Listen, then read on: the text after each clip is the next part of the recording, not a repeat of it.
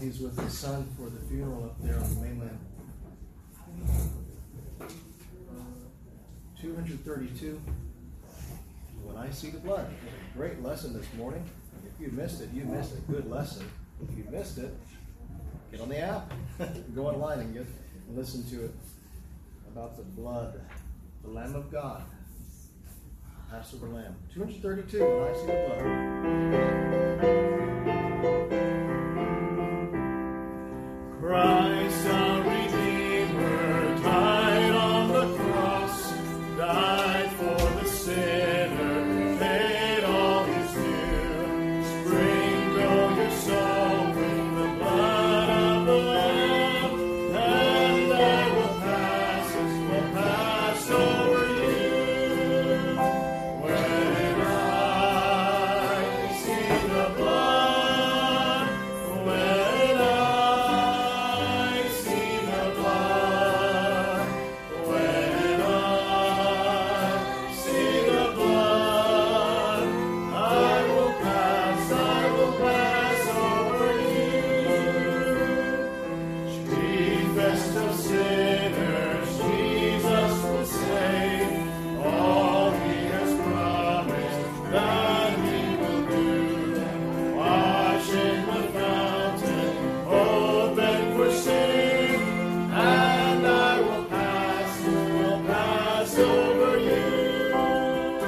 When I see the blood, when I see the blood, when I see the blood, I will pass over you.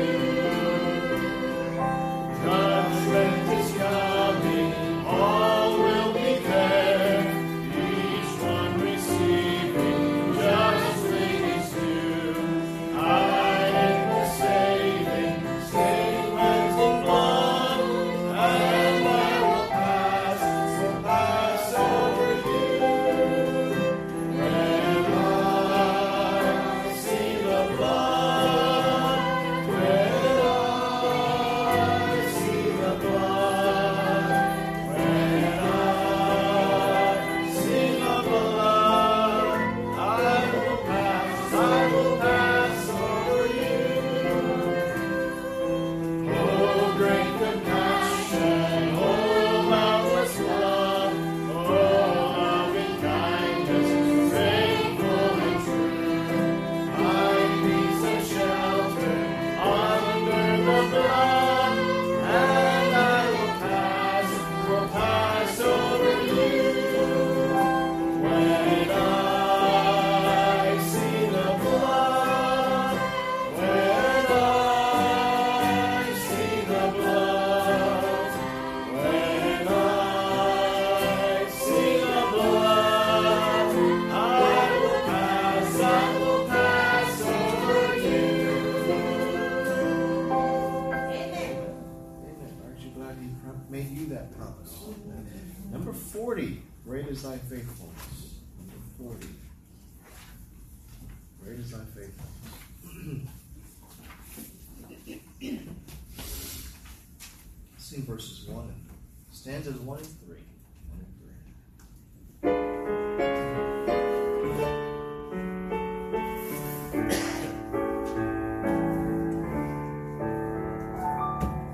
Great is thy faithfulness, O God my Father.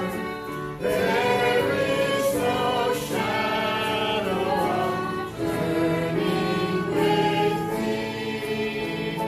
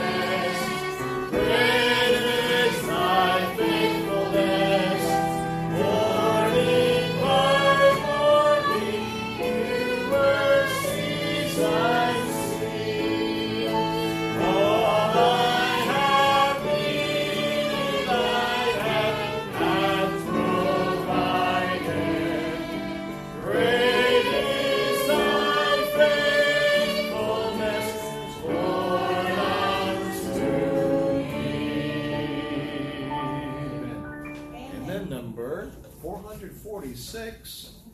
446. Satisfied. Some of us have sung this before. Some of us have not. So if this is your first time singing this song, just listen and forget it. Let's sing all 4 stanzas. This is a great testimony song.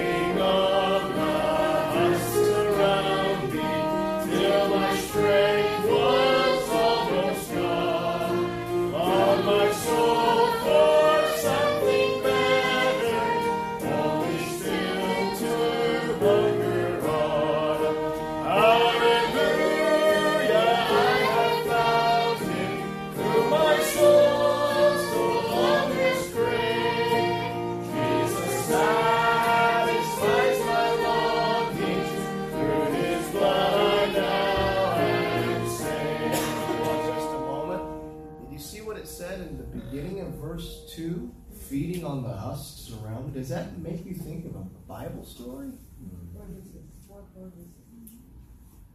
make you think of a Bible story? Was there someone in the Bible who ate husks and he wasn't satisfied? And he couldn't even fill his belly with that? And then there was a son who said, "Father, give me all that belongs to me. I'm going to go." He went to a far country and he wasted all of his inheritance, and they ended up in a pigsty feeding pigs, and then he tried to eat what the pigs had to eat. Even the pigs didn't want it, then didn't satisfy him. That's what it's like looking for satisfaction in this world apart from Jesus. Feeding on the husks around me. Oh, long my soul for something better, only still to hunger on. Let's sing the 3rd and 4th stanzas, 446. For I was and sought for riches, something that would satisfy, but the dust I gathered round me only mocked my soul set high. Hallelujah, I have found him, whom my soul so long has craved. Jesus satisfies my longings, through his blood I now am saved. Well of water ever springing, bread of life so rich and free, untold wealth that never faileth, my Redeemer is to me. Hallelujah, I have found him, whom my soul so long has craved. Jesus satisfies my longings, through his blood I now am saved. Amen. Well, Francis is not here. He's in Kentucky until Tuesday, and I was going to bypass having any singing today. And I said, we're not going to have any singing today. And then Nathan volunteered today's singing, so I'm glad he did. That song is so good.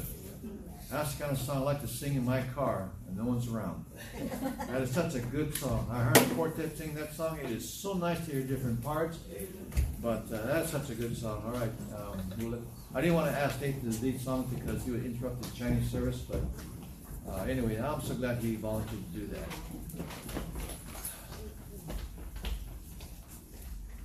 Well, welcome back, Frank. I have some mail for you. Welcome back, Jim. Hope you had a good visit with your father. And Mike and Hannah be leaving, and the kids. Yeah, the kids are going too. They're not staying behind. They're going to go to see his parents over in Texas. And so enjoy the hot weather, Mike. Miranda's been talking about seeing her mom sometime in February. It's kind of talking stage, and then I said, well, no, you're not going to go see your mom. What am I going to be doing all by myself? And so she said, well, we talked about it before. I said, but we weren't serious about it. And so now if she does that, then that'll delay our annual trip in the summertime to maybe September, October. That's all in talk stage. But if one day you don't see her, it's because she took off to see her mom. And I said, how long are you going to go? She says, oh, let's see, 1 week to see Emily and 3 weeks to see. I said, what? 3 weeks to see, that's 4 weeks. No, not going to happen. We're going to have an argument about that, okay? So, what? You can do more driving. That's what she said. Make you millions. This is collusion. Collusion, Mary. Great minds think alike. No, not great minds. Corruption. Corrupt minds. You know, the Psalms talks a lot about corrupt people and how they connive. Yes, they connive, and how David wanted them to be.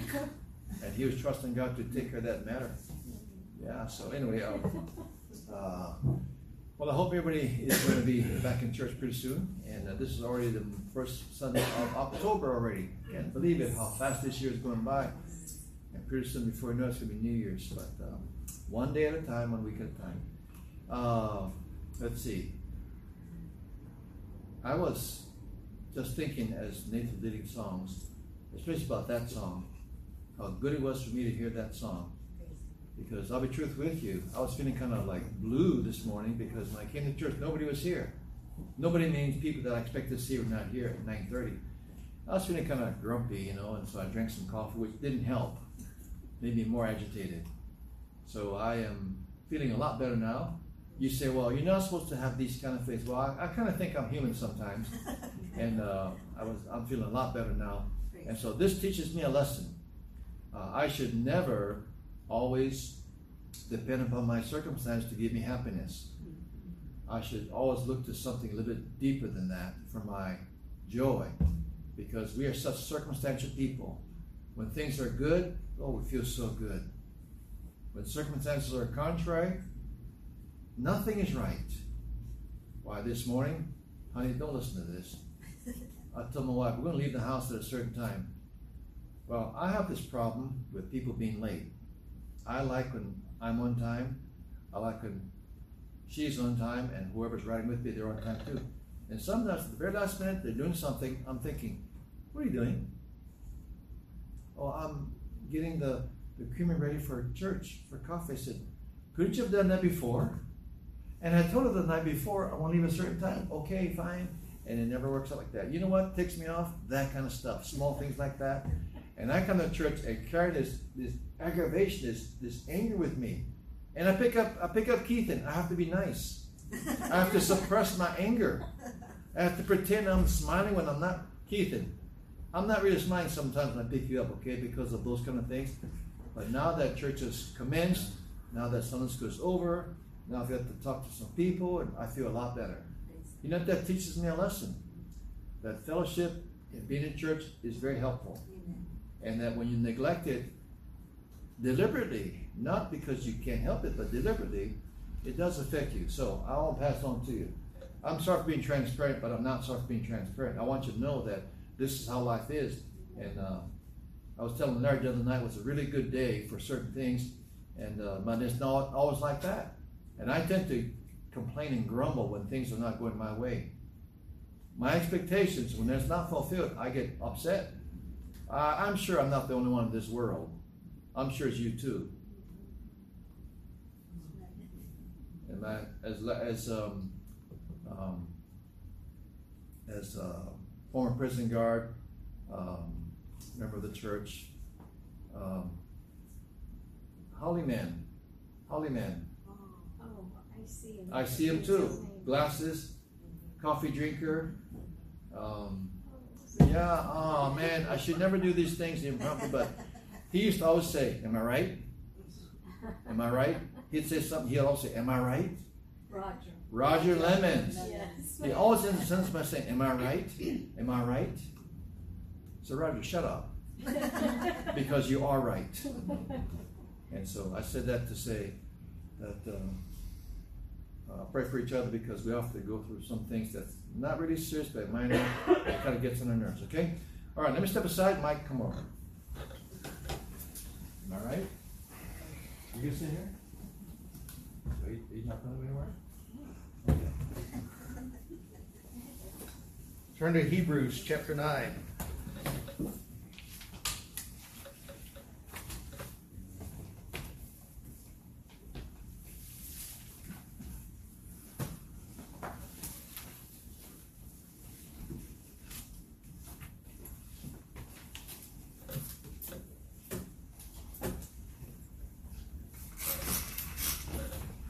I'm going to preach a very uplifting, positive message this morning about death.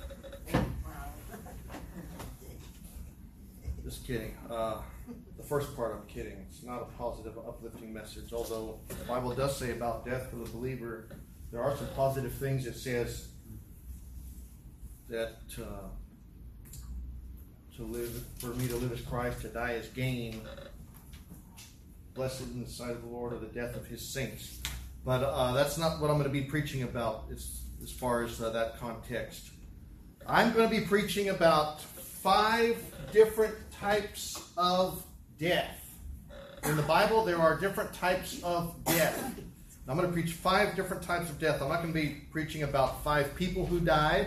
I'm not preaching about 5 ways to die physically. But I am going to be preaching about 5 different types of death in the Bible. I want you to look at Hebrews chapter 9, verse 27. The Bible says, "And as it is appointed unto men once to die, but after this the judgment."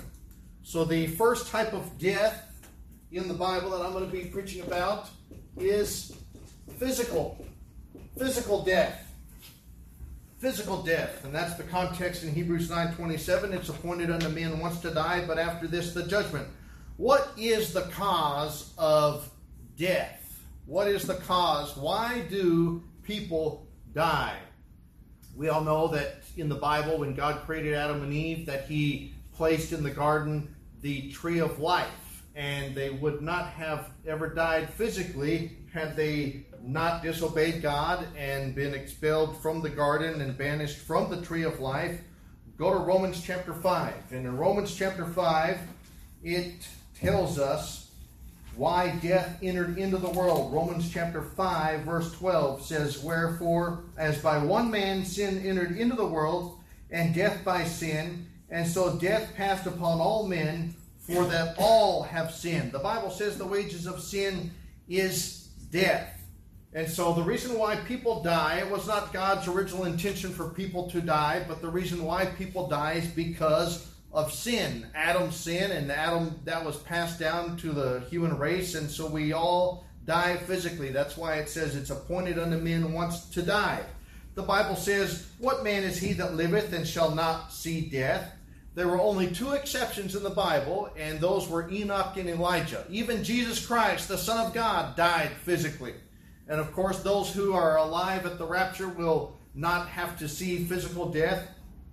But it is appointed unto men in a general sense. It's appointed unto men once to die. The human mortality rate in that sense is 100%. You don't have to believe the Bible to understand that everybody is going to die. You don't have to be a Christian. You don't have to believe in God. You can be an atheist. You can be an agnostic. You can be any type of world religion or no religion whatsoever. And one thing is for sure, you cannot disagree with me on this point, that everybody is going to die. 107 people die per minute. 6,390 people die per hour. 153,000 people die per day. 56 million people die per year. According to those statistics, there have been people that have died since I started this message. In fact, about 2 people die per second on average. Right now, as I'm clicking my fingers, people are dying. Right now, as I am speaking, somewhere around the world, somebody just died. Somebody's heart just stopped beating. Somebody just breathed their last breath. Right now, as I'm speaking, around the world, people are dying. and going into eternity. Going into eternity. The Bible says it is appointed unto men once to die, but after this, the judgment. There have been times when I've had a doctor's appointment or an appointment with a dentist or an eye doctor appointment or something, and I'll look at my schedule and something comes up and I'll say, oh no, that conflicts with this, and oh, I'm going to have to cancel that appointment or reschedule. And I'll call them up and I'll say, I have this appointment on this particular date. I need to cancel my appointment. And of course, the receptionists, they've been trained to not just say, oh, okay, that's fine. They say, would you like to reschedule your appointment? Because they want to keep your business. And sometimes they'll say, yes, I do. I want to reschedule for this particular date. Or do you have an opening? Or what times do you have available on this particular date? Or sometimes I'll say, not right now. I need to figure out my schedule and I'll have to get back to you. And so that's a convenience, a luxury that we have to be able to cancel or reschedule appointments as long as you give them enough notice. But when it comes to death, you do not have the luxury of being able to reschedule or cancel that appointment. The Bible says it is appointed unto men once to die, but after this the judgment. When death comes knocking at your door, you cannot say, oh, wait, let me check my calendar. Let me see if I have something going on that day.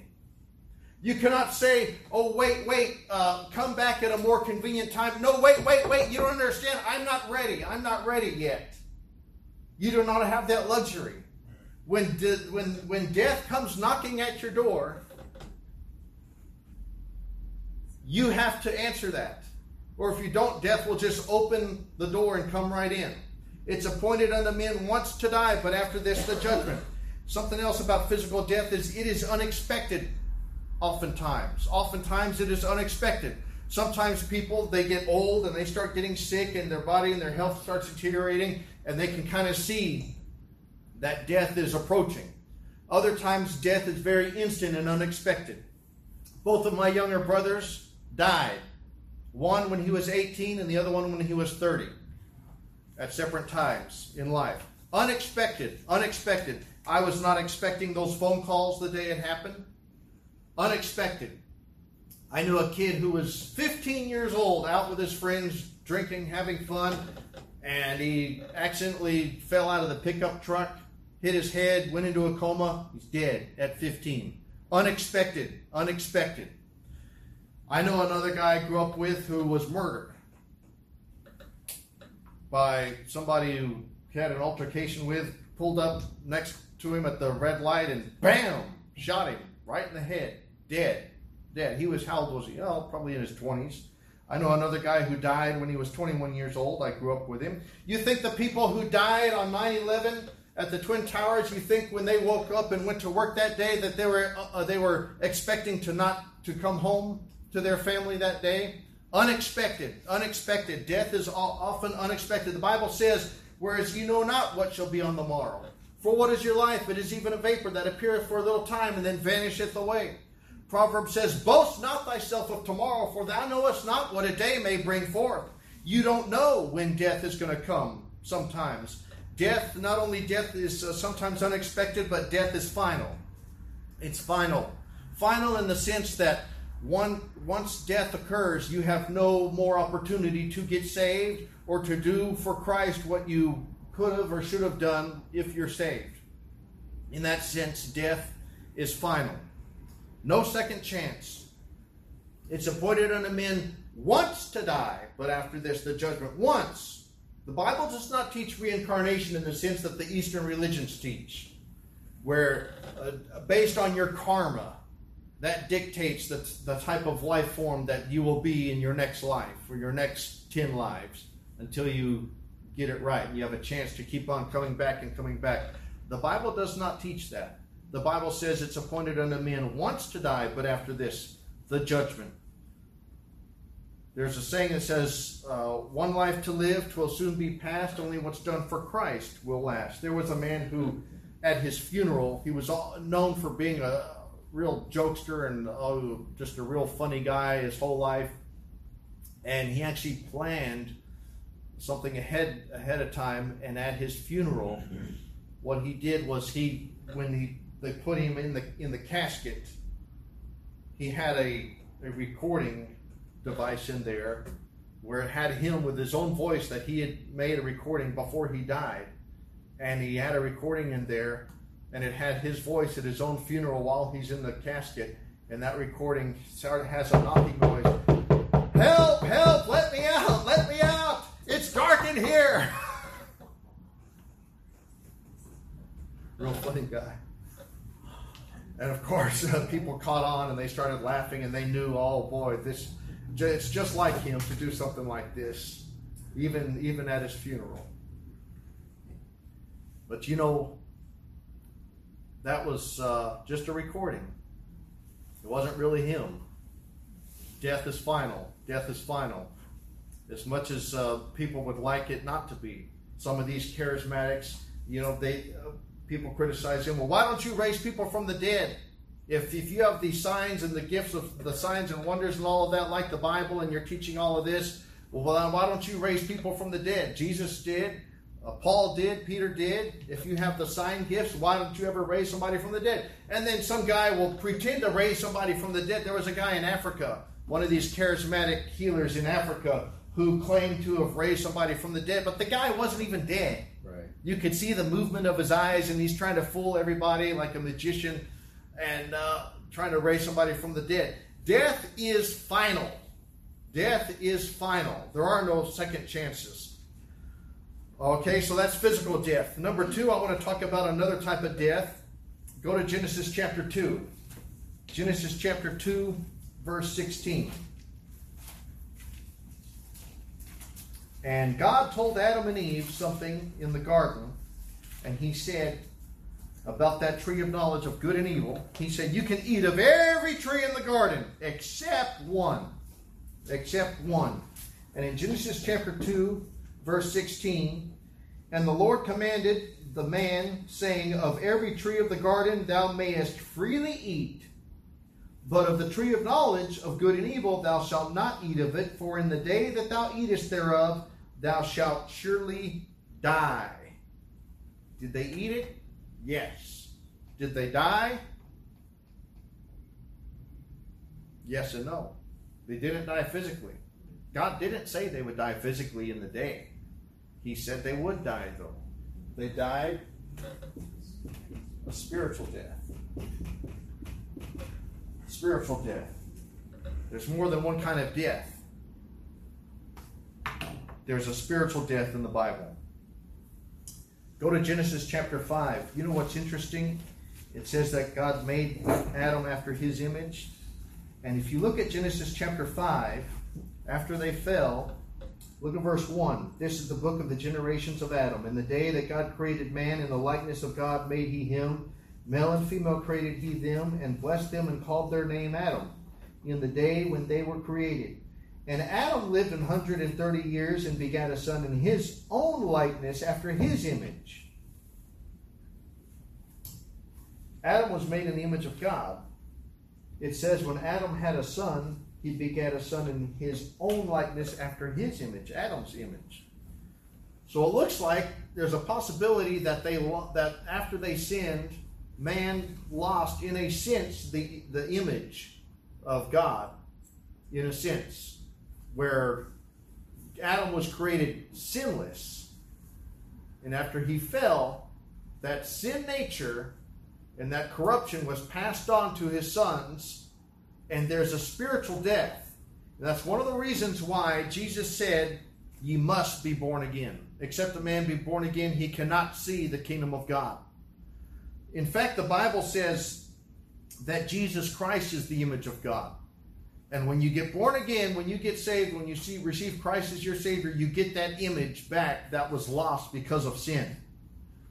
The Bible says in Ephesians chapter 2, it talks about the believers and the church of Ephesus, and it talks about that they were, before they got saved, that they were dead, spiritually dead in trespasses and sins. There was a passenger on a plane, a woman who was on the plane, and after the plane landed, everybody got off, and after everybody departed the plane, there was this one woman that was there left on the plane appeared to be sleeping. The flight attendant came and tried to wake her up. Ma'am, you need to wake up. You need to get off the plane. The plane has landed. Everybody has already left the plane. She wasn't sleeping. She was dead. And that whole time she was dead, people sitting around her and walking around, they thought she was asleep. She was dead. Nobody knew it. She appeared to be sleeping. She appeared to be alive. There are many people who are alive, physically, spiritually, they're dead. People around you, co-workers, relatives, people out in public, dead, spiritually dead. Why? Because they're not saved. Because they've never trusted Jesus Christ as their Savior. They've never been born again. I hear people all the time, they say, we're all the children of God. That is a partial truth. It is true that we are all the creation of God. But spiritually speaking, we're not all the children of God. In fact, Jesus told some of the religious people of his day, ye are of your father, the devil. That's why the Bible says, as many as received him, to them gave he power to become the sons of God, even to them that believe on his name. Become a son of God. Well, if you can become a son of God, that means you're not already a son of God. The Bible says there are the children of God and children of the devil. Without the new birth, when you die in your sins, in trespasses and sins. That's the spiritual death. Everybody is born spiritually dead. Now, of course, we understand that before the age of accountability, if a young child dies before the age of accountability, that his sin is not imputed to him. We understand that. Okay, number 3, there is a different type of death. Go to Romans chapter 6. There's a spiritual death. There's a physical death. There is what we call a judicial death. Go to Romans chapter 6.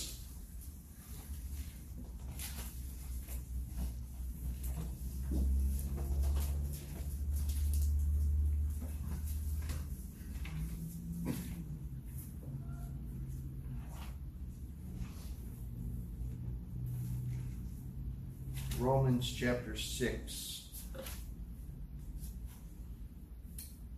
verse 1. What shall we say then? Shall we continue in sin, that grace may abound? God forbid.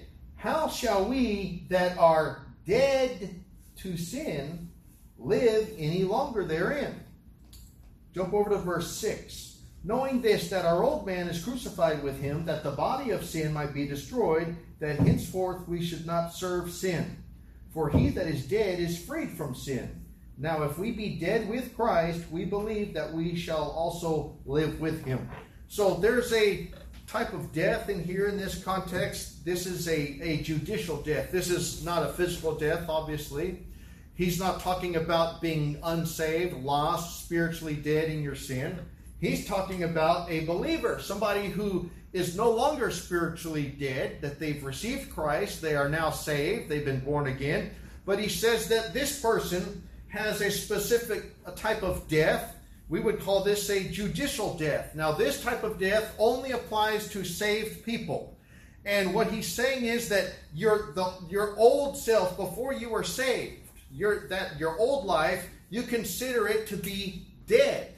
The part of you that used to serve the flesh and used to walk after the flesh and live in sin, and you had no desire for the things of God, like the Bible says, the natural man receiveth not the things of the Spirit of God, for they are foolishness unto him. It says that part of you, your old life, your old self, you should be dead to sin, crucified with Christ. That's your old self positionally speaking. The Bible says, therefore, if any man be in Christ, he is a new creature. Old things are passed away. Behold, all things are become new. The old things you should consider to be dead. That's why he talks about being dead. He talks about, in verse 6, knowing this, that our old man is crucified with him. The old you, your old ways, crucified with Christ, judicially speaking, those things should be dead. You shouldn't allow sin to control you like you did before you were saved. Before you were saved, you were a slave to the world, the flesh, the devil. There were maybe some old habits and temptations and sins that you couldn't get the victory over, or maybe you didn't even care about it. You didn't even think about whether it was right or wrong. You just did it because you wanted to do it, because that's what your flesh enjoyed doing. And so the Bible says that now that you're saved, you've come out of darkness into light, you should look at that old you, and you should consider it to be dead. Now, a Christian has two natures. See, some people teach that when you get saved, that you never, ever, ever want to sin anymore, and you don't have any temptation. That's not true. The Bible says the spirit indeed is willing, but the flesh is weak. You know, the Apostle Paul talked about this issue that he had, where there was this conflict, this internal spiritual tug of war, if you will. And he even said, if you look at Romans chapter 7, he talked about this where am I? Chapter 7. And some other passages. Here we are. Romans chapter 7. Look at verse 15. He said, for that which I do allow not. I'm sorry. Let me start over. For that which I do, I allow not. For what I would, that do I not. But what I hate, that do I. Now, it kind of sounds like a tongue twister there. What he's saying there is, the things that in my right mind, my spiritual mind, that I want to do that please God, those things that I want to do, sometimes I find that I don't do them. And the things that I know I should not do, and I've already denounced those things, and I had told myself I'm not going to do it anymore because that's the way of the flesh, and I'm trying to please God. Sometimes I end up doing it. And I feel terrible about it, and I regret it. And he goes back and forth. And he says, in verse 17, now then it is no more I that do it, but sin that dwelleth in me. And he goes on and he expounds on that. And so the Christian, when he gets saved, he has two natures, the flesh and the spirit. In Galatians, it says, walk after the spirit, and you should not fulfill the lust of the flesh. For the spirit lusteth against the flesh, and these two are contrary the one to the other, so that you cannot do the things that you would. Haven't you ever, after you got saved, haven't you ever had a time where you thought, okay, I'm gonna serve God, and I'm gonna do the right things, and these things that are from my past, I'm not gonna do it anymore. I quit. I know that it's a sin. God showed it to me in the Bible, and He convicted me with the Holy Spirit, and I'm not gonna do it anymore. And then that temptation creeps up, and you have a weak moment, and you do it again. You say, oh man, what's wrong with me? And if you're a young Christian, sometimes you even wonder if you're saved. You keep telling yourself, why do I keep doing this? I told myself I wasn't going to do it anymore, and maybe I'm not saved, or maybe this, or maybe that. And then the devil starts putting these doubts in your mind. What is that? That's what we just read in Romans. Paul had that same problem. The spirit and the flesh. You have to feed the spirit and starve the flesh, spiritually speaking, in order to get that victory. And one of the ways you do that is you reckon yourselves dead to sin. You control it. You don't allow it to control you. You consider it to be dead. It's there. It's always going to be with you. But it doesn't have to control you. You're supposed to consider it to be dead. Don't cling to it. You know, I read about a woman in Mexico City.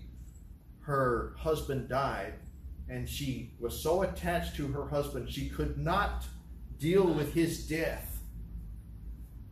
She was so attached to him that even after he died, they found out that she kept his corpse near her bed for an entire year. She was so attached to it. She couldn't let him go. And the Bible says You need to let certain things go. When you get saved, there is a death when you get saved. It's a good death. It's a necessary death. And you're supposed to become detached from those things and let it go and consider it dead. Back in ancient Rome, there was a punishment that they would inflict upon murderers sometimes. The victim who was murdered, they would bound the body of that dead person who was murdered. They would bound that corpse to the back of the murderer as punishment. You kill the guy, okay, here's your punishment. We're going to tie this dead body of this person around, and that person's going to be on your back next to you. Sounds like fun, huh? But you know that's what it's like with a Christian? The old man is dead, but you're still dragging him around, aren't you? That's why he still gives you problems. And to God, that person is dead. To you, that person should be like a dead, rotting corpse. Oh, it stinks. I don't want to have anything to do with that.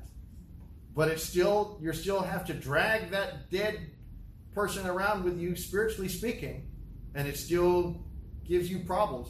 See, if something is dead, it shouldn't be able to control you. You should control it, even though it's still there with you. Okay, there's another death I want to talk about in the Bible. Go to Revelation chapter 3.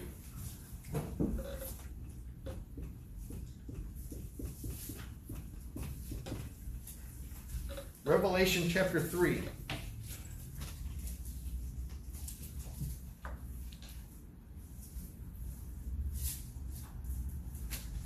Look at verse 1.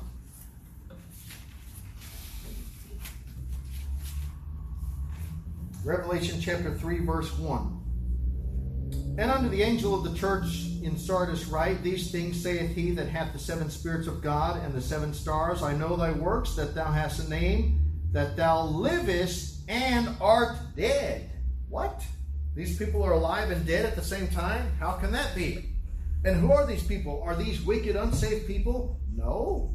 This is a church that's being written to, that's being addressed. A church, believers, Christians. And he says, Thou that livest and art dead, how can you be alive and dead at the same time? Let's look at another verse. Look at 1 Timothy chapter 5.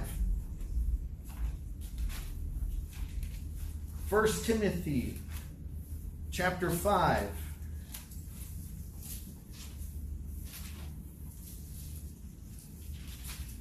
First Timothy chapter 5, look at verse 6. But she that liveth in pleasure is dead while she liveth. How can you be alive and dead at the same time? This is what we would call a devotional death. This again can happen to believers. They are alive physically.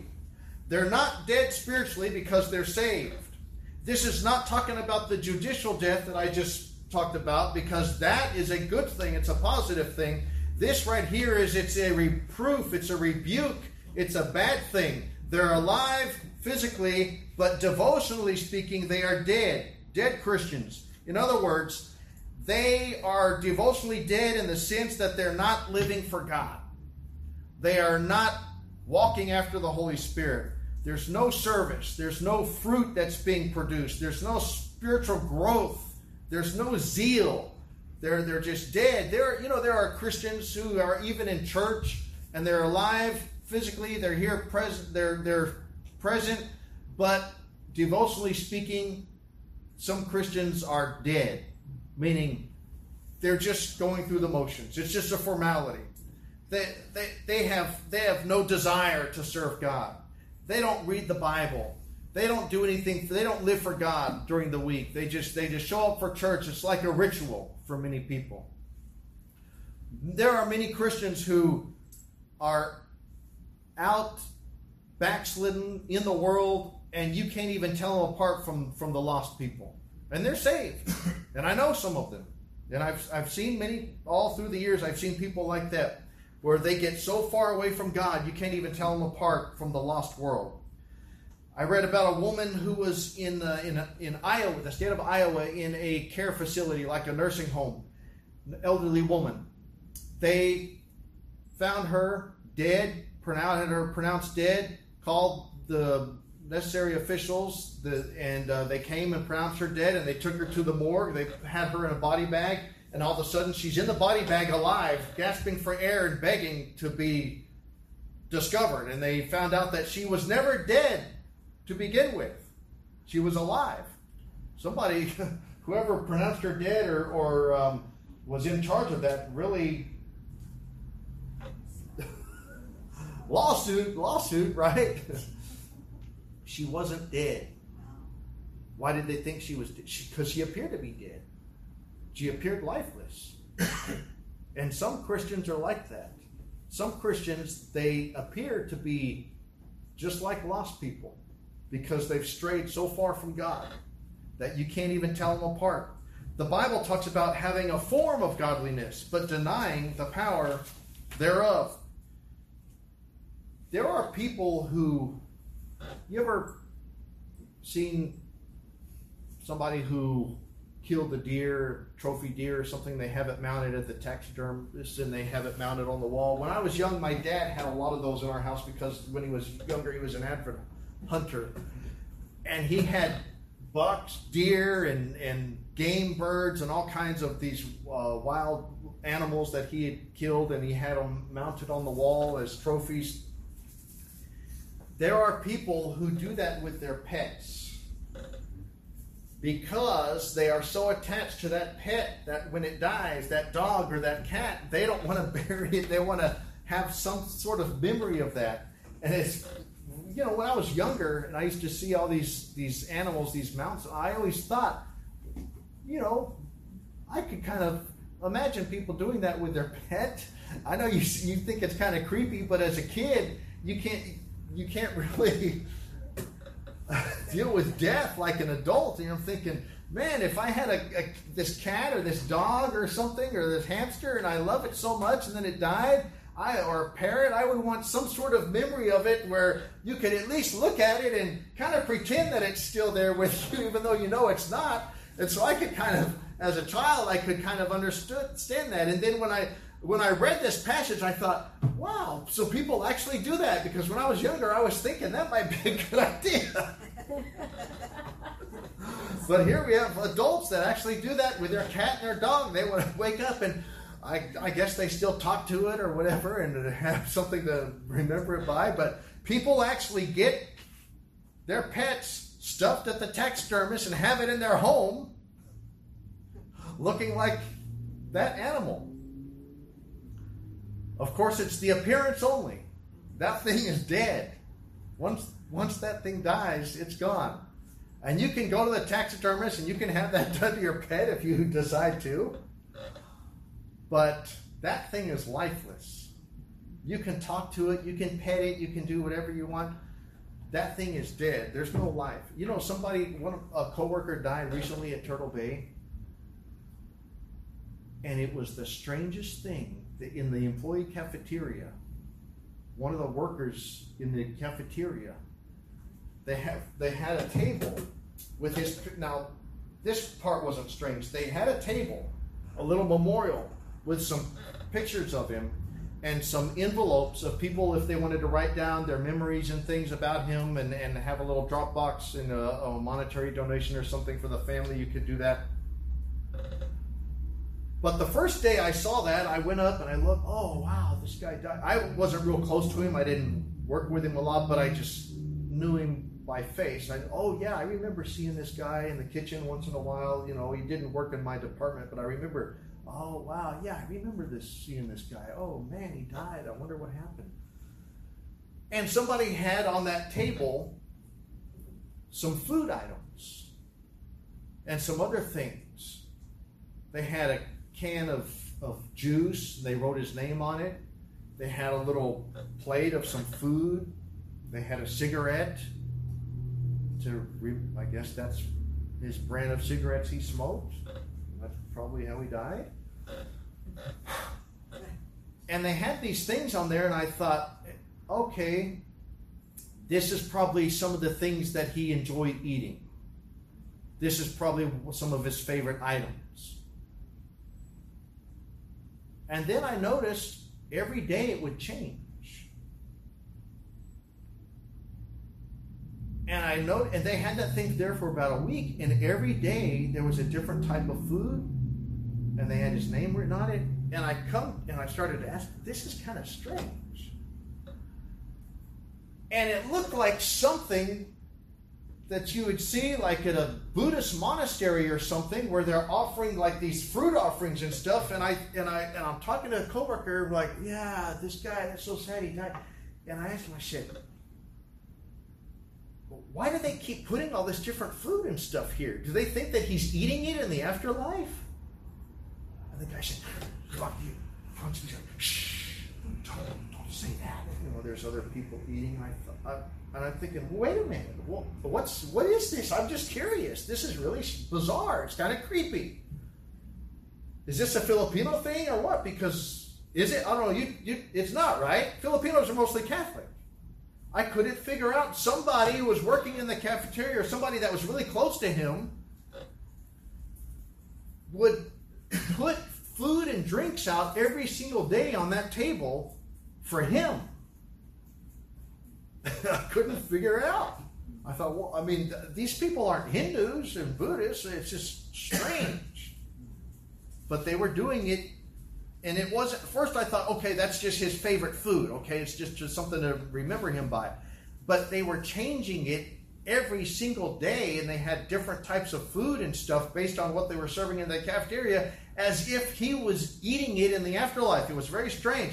Now, once he's dead, okay? I mean, there's no second chance.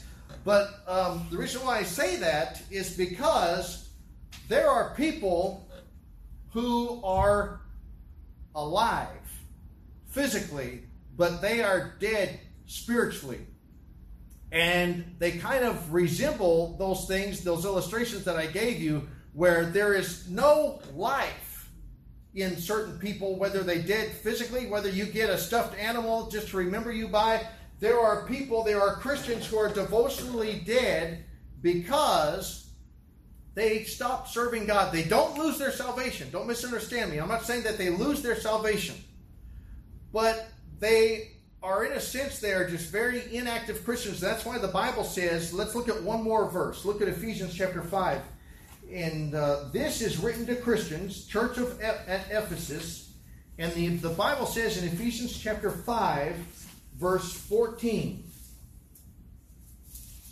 It says, wherefore he saith, awake thou that sleepest, and arise from the dead, and Christ shall give thee light. Arise from the dead. He's writing this to believers. They're not lost. They're not spiritually dead in their sin. They are devotionally dead. They're Christians who are sleeping. Asleep in their spiritual walk and their spiritual service to God. Okay, finally, to conclude, there is in the Bible the second death. Go to Revelation chapter 20. The second death. Revelation chapter 20, verse 14. And death and hell were cast into the lake of fire. This is the second death. And whosoever was not found written in the book of life was cast into the lake of fire. Go to chapter 21. Revelation chapter 21. And we'll look at verse 8. But the fearful and unbelieving and the abominable and murderers and whoremongers and sorcerers and idolaters and all liars shall have their part in the lake which burneth with fire and brimstone, which is the second death. Why is it called the second death? Because the first death, physical. The second death, if you die, lost, dead in trespasses in your sins, without God, without having Jesus Christ as your Savior, it's almost like you're dying a second time, spiritually speaking. You're cast into the lake of fire. The second death. All who don't get saved and they die without being saved will experience the second death. The Jehovah's Witnesses, they teach what's the false doctrine of annihilation. They say, well, when somebody gets cast in the lake of fire and they go to hell, first they say hell is the grave. They say people who get cast in the lake of fire, they don't suffer for all eternity. They burn up and they cease to exist. They're annihilated. That is not true. Let me show you. Go to Revelation chapter 14. Chapter 14, verse 11. And the smoke of their torment ascendeth up forever and ever. And they have no rest day nor night. Forever. It doesn't say they get annihilated. Go to chapter 19. In chapter 19, verse 20, it says, And the beast was taken, and with him the false prophet that wrought miracles before him, with which he deceived them that had received the mark of the beast, and them that worshipped his image. These both were cast alive into a lake of fire, burning with brimstone. Now, this is before the millennium, at the second advent. I want you to remember that and turn to chapter 20. Chapter 20, verse 10. Here we have something after the millennium, after 1,000 years. It says, And the devil that deceived them was cast into the lake of fire and brimstone, where the beast and the false prophet are. They're still there after 1,000 years. They were not annihilated. They did not just get burned up and consumed and cease to exist. And shall be tormented day and night forever and ever. So according to the Bible, there is no such thing as the false teaching of annihilation, which is taught by the Jehovah's Witnesses and the Seventh-day Adventists. Born once, die twice. Born twice, die once. What does that mean? If you've only been born once, physically, and you've never been born again, and you die, you will die twice. You will die physically, and you will die you'll experience the second death, be cast in the lake of fire. If you've been born twice, one physically, second, born again, the new birth, you only die once, a physical death, if you don't make the rapture, if you die before the rapture. Born once, you die twice. Born twice, you die only once. People say, well, I just don't believe it. Well, Jesus believed it. Well, I can't believe that God would send somebody. How could a loving God send people to hell? You ever read how many times Jesus preached and taught about hell? You know what Jesus said about avoiding hell and how the seriousness of hell? He said, if plucking out your eye and cutting off your hand would prevent you from going to hell, it would be worth it. That's what Jesus said about hell. He said, where the worm dieth not, and the fire is not quenched. That's how he described hell.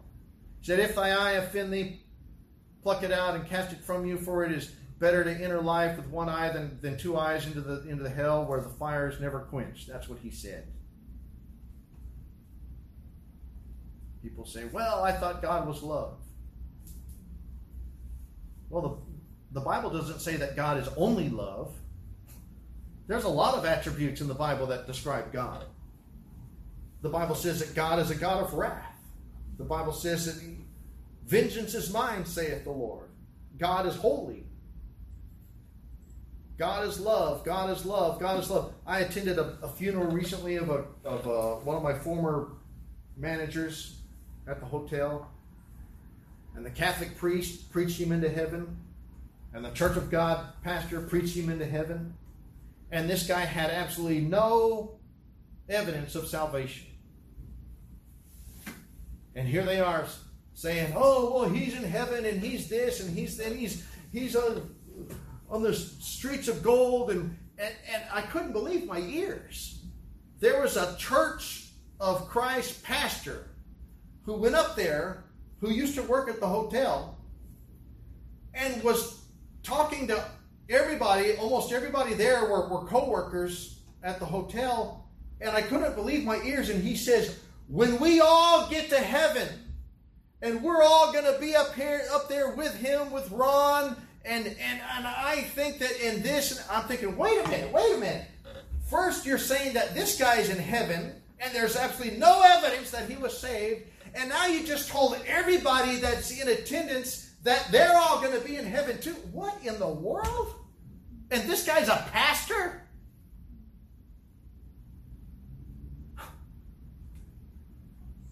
Guess he believes in universal salvation. Couldn't believe my ears. Terrible.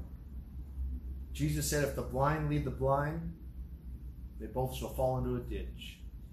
That's exactly what was happening. The blind leading the blind.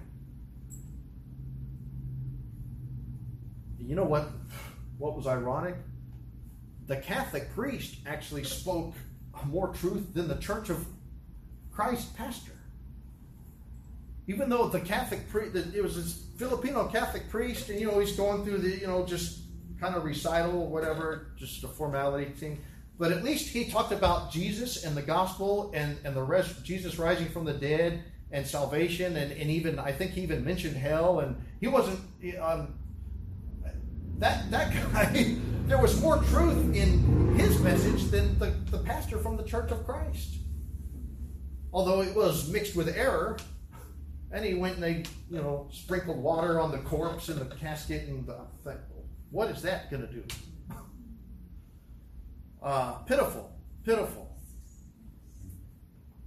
Everybody, making jokes, and I understand. At a funeral, you want to paint the picture, paint the person in a good light, and remember the good things and all of that. But death in the Bible is very serious, and it is a reality that all of us are going to face. We're all going to face the physical death, unless Christ comes before that. Everybody who is lost before they get saved, they have a spiritual death. Saved people, there's a judicial death. Some, unfortunately, have a devotional death, and all the lost will experience the second death. Are you dead this morning? Are you dead this morning? Guess what? Everybody in here is, I have news for you, everybody in here is dead in one way or another. Yes. Everybody in here that I'm looking at and speaking to you right now is dead. You're either dead spiritually because you're not saved, or if you are saved, you're dead judicially. So everybody is one of these. Some people could be this. I hope not. And if you're here in church, then chances are you're not. But it's still possible. And God forbid anybody listening to me should experience this. Let's pray. Lord, this message this morning was maybe uncomfortable. However, it is something that is in the Word of God that needs to be preached. It is a serious matter. Some people make light of death. They joke about it and